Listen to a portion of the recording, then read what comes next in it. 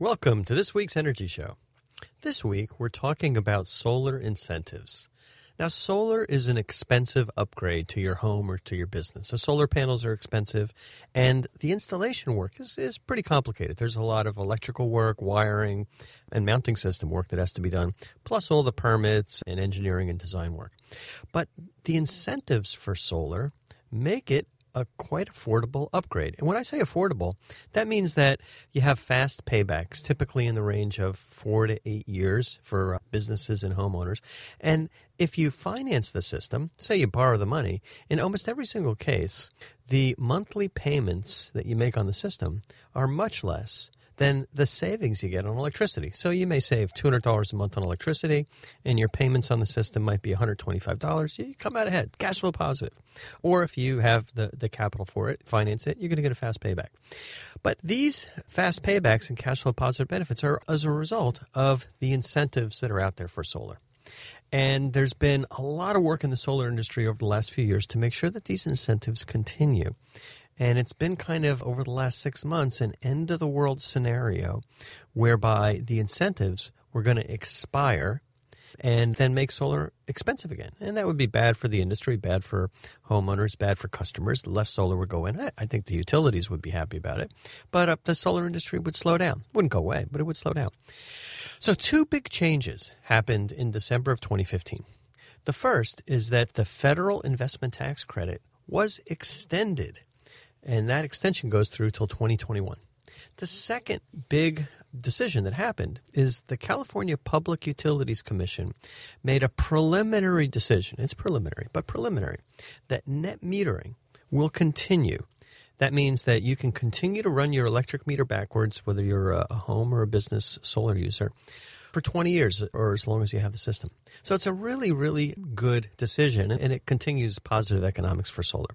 Now, the investment tax credit applies all over the country. The net metering really is only kind of on a state-by-state basis. So whereas California last month came out with a very favorable decision to net metering, which is going to continue the growth of the solar industry and continue to make it really cost-effective for you to put solar in, other states like Hawaii and actually last month Nevada decided to emasculate net metering, to reduce the benefits of net metering so much that the economics for solar now go from like a 5-year payback to a 15 or 20-year payback. So we're going to talk more specifically about how these incentives are going to impact your savings for solar and what they are right now, because there's a lot of misinformation in the solar industry about, hey, buy solar now because the tax credits are going to go away or net metering is going to change. Well, the reality is that the tax credit is solid until 2021, and in many states we've got good long-term net metering policies. All right, now let's talk first about what the investment tax credit is and why that long-term extension is so important to the solar industry. The federal investment tax credit gives purchasers of a solar system a 30% credit on their taxes for all the costs related to putting in a solar system. So it includes the installation cost, the equipment cost, any kind of upgrades you need to make to the building specifically for the solar.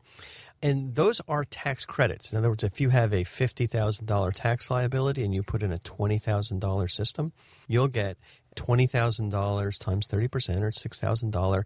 Your tax bill will go from $50,000 down to $44,000. So it's a credit, not a deduction. Credits are much better than deductions. And this credit applies for both residential and commercial installations. Now, what was going to happen at the end of 2016, at the end of this year, was that the residential credit was going to go from 30% to zero.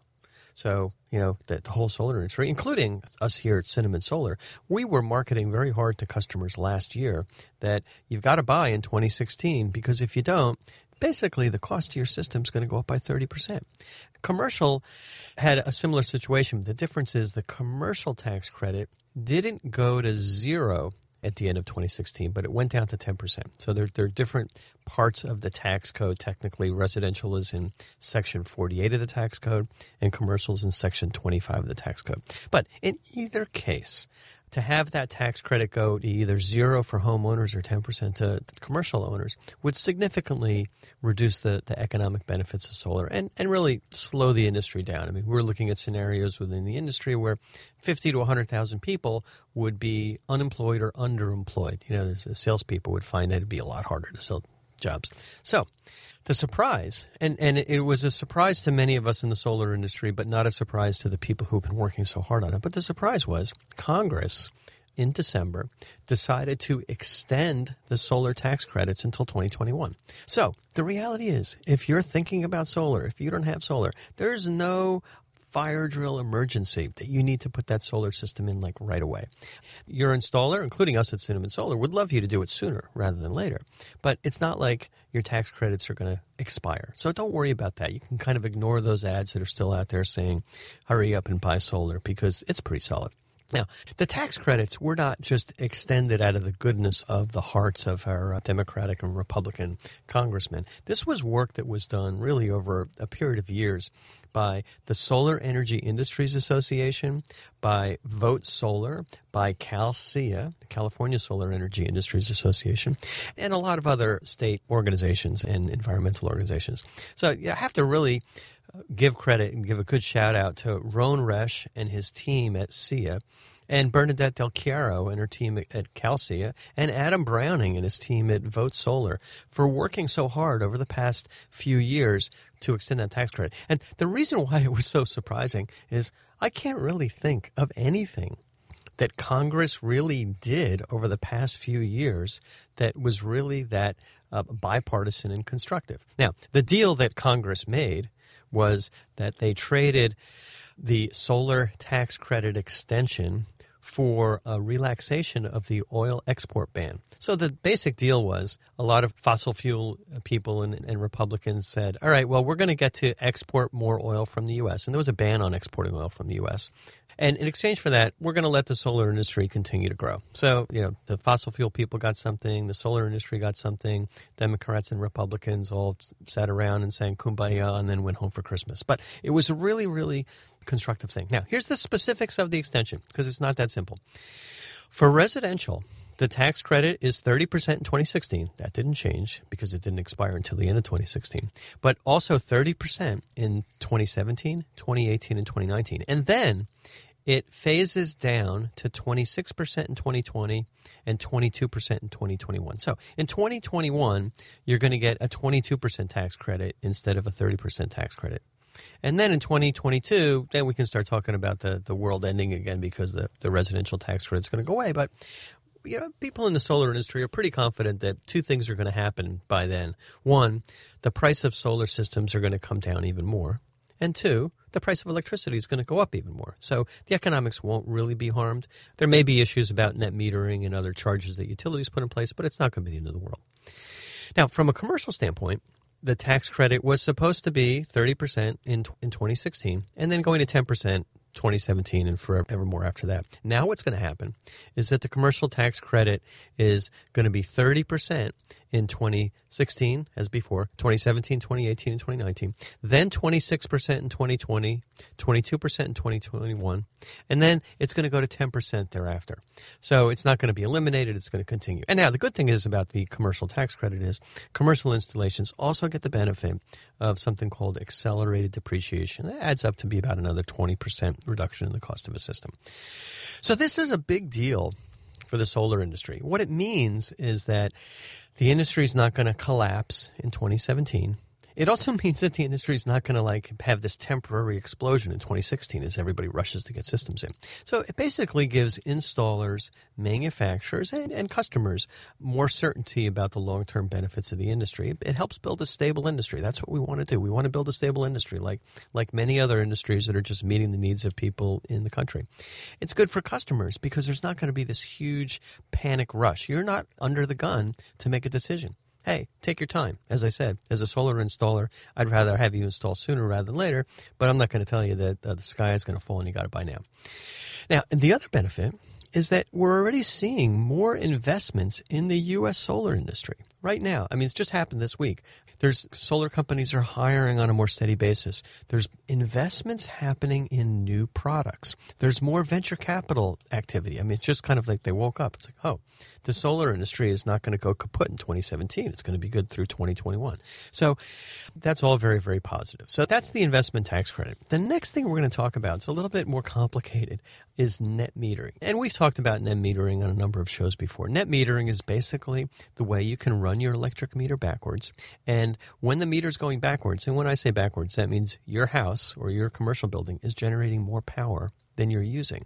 So the excess power flows backwards through the meter, and you get full retail credit for that. So if your electric rate is 25 cents a kilowatt hour and you send 100 kilowatt hours back to the utility, you're going to get 100 times 25. You're going to get $25. That's pretty good. Or you get a credit on the bill. They're not going to write you a check. So net metering, very elegant. Now, at night or when it's cloudy, you're drawing power normally. Now, the utilities don't like this because it basically reduces their revenue, and it reduces the amount of generating capacity that they get to install, which reduces their net assets.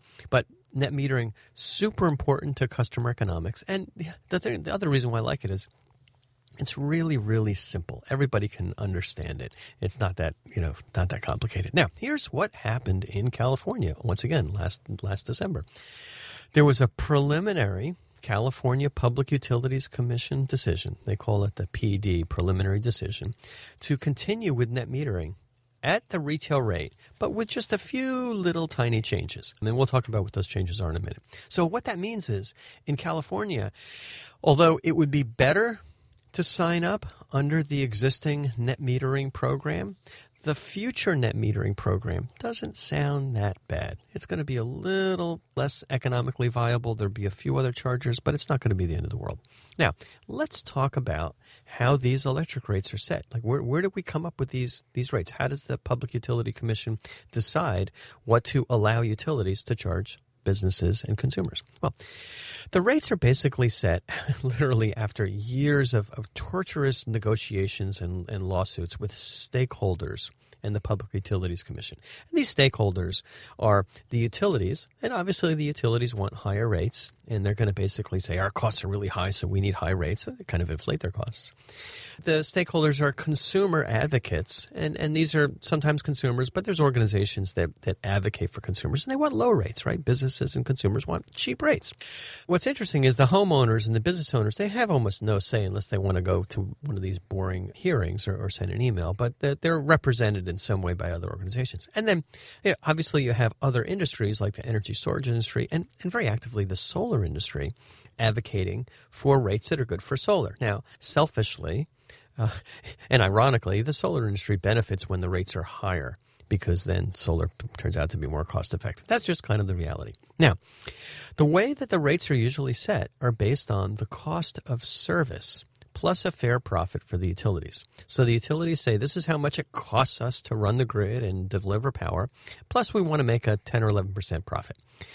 So the rates should reflect the costs plus a defined profit. And then the PUC decides kind of what those costs, whether the utilities' representations of the costs are correct. And obviously the utilities are always going to try and say their costs are higher than they really are, and that way they get to charge higher rates. Now, that's the way it is. California, in this case, good example, net metering is on the preliminary decision supposed to continue, which is great. But that's not the case in other places. I mean, just over the past few months, we had two very bad examples of public utilities commissions deciding that solar's got to change. Now, one is in Hawaii, and that happened about 6 months ago. And Hawaii basically said, yes, our regular electric rates are 40 cents a kilowatt hour, and we're going to let the net metering customers get 15 cents a kilowatt hour. So it kind of collaborated. So economics of solar in Hawaii just really, really went downhill fast. I mean, instantly. Now, ironically, the economics for storage in Hawaii just really, really got better. But for regular solar homeowners who are looking at putting in a system, economics aren't as good in 2016 as they were in 2014 and early 2015. Now, in most states, and in almost every single case, the existing rates are grandfathered. So if you had a solar system in Hawaii, put it in a year ago, 5 years ago, 10 years ago, you're still going to be able to get full retail net metering. But if you're looking at putting in a system in 2016, the deal's going to be different. But recently, Nevada came up with a really bad decision. The Nevada Public Utilities Commission, let's just say they must have been very, very, very heavily influenced by the utilities. Here's what they decided to do. Nevada Energy, which is the utility subsidiary of Warren Buffett's Berkshire Hathaway, persuaded the Nevada Public Utilities Commission to basically eliminate net metering. They were going to reimburse homeowners at their wholesale rate, not the retail rate. And what's worse is that the change applies to all existing solar customers. There's no grandfathering. In other words, if you put in solar a year ago in Nevada and you had net metering, and let's say the electric rate was 15 cents a kilowatt hour, I'm not sure exactly what it is, suddenly you're going to be experiencing a net metering rate of half that wholesale rate. And it's really terrible. It really totally screws the existing customers. And a lot of people are saying it's illegal. Now, many studies, and the logic behind the Public Utilities Commission doing this was there's a terrible situation of cost shifting. The solar customers are getting a free ride. They're able to draw from the grid at night, and they're not paying anything for that. But there's a lot of much more objective studies and perhaps less objective studies from the solar industry that show that there's no cost shift from solar customers to other customers. There's actually an independent Nevada state legislator study that was done, I think, in 2014 that shows that solar customers benefited non-solar customers to the tune of $36 million a year. Now, what are these benefits? And these benefits are things like increased property tax revenue, more solar jobs, reduced air pollution, more stable energy generation because they have a bigger portfolio of power sources.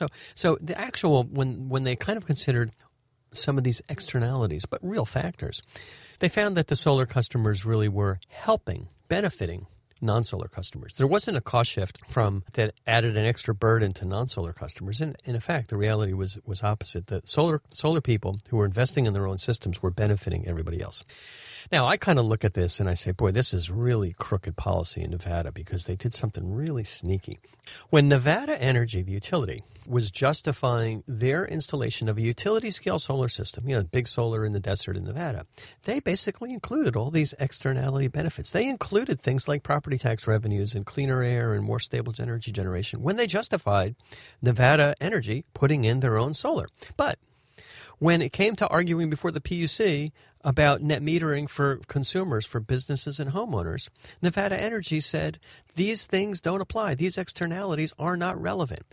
And what's really sad is the Nevada Public Utilities Commission accepted these completely inconsistent arguments. So that's just wrong, and there's going to be a bunch of lawsuits about this. There's going to be class action suits of homeowners that bought solar. There's going to be investigations that are going on at the PUC and the governor's office. I'm pretty sure that nobody's going to make a dumb mistake like that again, but it's really inconvenient right now. Now, those are other states, and you got to watch out. If you're not in California, these states are getting lobbied very heavily by the utility and the fossil fuel industry to eliminate net metering. So here in California, the preliminary ruling is that we'll continue with retail net metering, except for something called non-bypassable charges. There's going to be $100 or so application fee, and everybody who gets solar in this tentative decision has to go on a time-of-use electric rates. Now, let's kind of talk about what some of these things are. The non-bypassable charges are things like the public goods charges and charges that are in your electric bill for nuclear decommissioning. These nuclear plants that we put in, that we got power from, and then we had to shut them off. Well, it takes like 30 years to shut these things down and clean them up or longer. So there's charges that we're going to see till we die.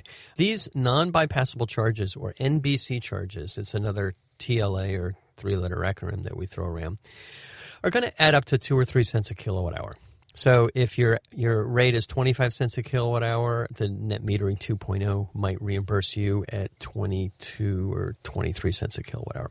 And the charges are going to apply to all electricity that you buy from the utility, the electricity that is delivered from the utility to you, not the net amount. So when your meter's running backwards, these non-bypassable charges aren't reversed.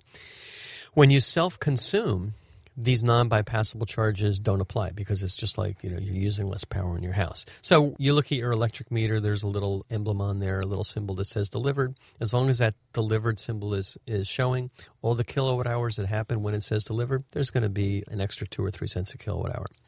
If you have storage and you self-consume, then those non-bypassable charges really don't apply for what you're consuming yourself. There'll also be an application fee. Now, this application fee, $100, $150, we're not sure what it is. It's a little inconvenient, but it's reasonable. The utilities have to do some work. There's a bunch of paperwork that they require that they then have to review and approve before they allow a homeowner to go solar. The charge used to be, in PG&E territory, used to be $477. So $100, pretty fair. The third thing that's going to change in this preliminary decision is that it's mandatory that all solar customers go on time of use. Now, time of use is when you have a different electric rate during the day than at night. And the way it's designed is they charge more for electricity when a lot of people are using electricity, like in the afternoon. They don't charge a lot of money for electricity in the middle of the night when there's excess electricity. Now, what's happened in California and other states is that because we have a lot of solar generation, we're generating a lot of electricity in the peak, like during noon, 1, 2 o'clock. And the peak consumption used to be around 1 or 2 o'clock, but because we have so much electricity generation, the peak consumption, the peak generation right now in California is shifted much more towards the later afternoon. So time of use is good for many solar customers, but it could be a problem if you're a person that is home all day and uses a lot of air conditioning that may have a solar array on the east as opposed to the west, because the time of use rates are oriented more towards afternoon use. And it may not make sense for everybody. So we'll see how that works out. I would say that we want to continue to give homeowners a choice as to whether or not they want to go on time of use, but we'll see. Overall, I think the Public Utilities Commission made a good, balanced decision. The solar industry is one of the shining star examples of growth in California. The industry applies more people than the independent investor-owned utilities. That's just kind of amazing. More people working in solar than PG&E, Southern California Edison, and San Diego Gas and Electric combined. And I hope that the Public Utilities Commission doesn't relent to the utility arguments for higher profits for themselves. But you gotta expect that the utilities will continue to fight hard for less beneficial net metering, and they're going to cry wolf and say it's going to be the end of the world. But really, it's the simplest program out there. What you have to realize also, other states have made bad decisions, and these decisions are also pending in a lot of other locations. And hopefully, the solar industry is going to continue its successful advocacy for preserving net metering that is really fair and reasonable to solar customers. And you got to consider these externalities, not believe the utility arguments that they're going to ignore things like cleaner air and jobs and higher taxes. Now, we talked a lot about the ITC and net metering. There's other state incentives. There's rebates in some states. There's tax credits. And if you're wondering what the incentives are in your location, there's a great website called DSIRE, the Database of State Incentives for Renewable Energy, or DESIRE. So here are my recommendations. For California homeowners and businesses, I'd love it if you were to install solar at your earliest convenience, and my earliest convenience as a solar installer. But there's no real big emergency. Take your time, make a good decision, get some good quotes, and then put the system in. Don't ignore solar. And this is one of my biggest recommendations. I can't really think of any customer that I've ever had in 15 years here in California that was reluctant, that felt that they made a mistake by installing solar earlier than later. It's always better. The current net metering is best. You'll be grandfathered for 20 years. The future net metering sometime in 2016 is going to kick in. Not going to be as good, but it's still going to be okay. And there's going to be a complicated transition time between net metering 1 and net metering 2, and your installer can kind of help step you through that. If you're in other states, definitely take care of the incentives that are there now, and take advantage of the net metering that you can get now, because the incentives won't get any better, and the net metering is not going to get any better. If you have full retail net metering now, the utilities are going to try and change that. And candidly, as I mentioned, it's always good to put in solar sooner rather than later, because the moment you have that meter going backwards, you're reducing your electric bill, you're taking advantage of current incentives, and you're really doing the right thing for the environment and the economy. Well, that's all the time we have on this week's Energy Show. Thanks to all of our listeners for joining us today. And if you missed any of today's show, you can always go to our website at cinnamonsolar.com and listen to the podcasts.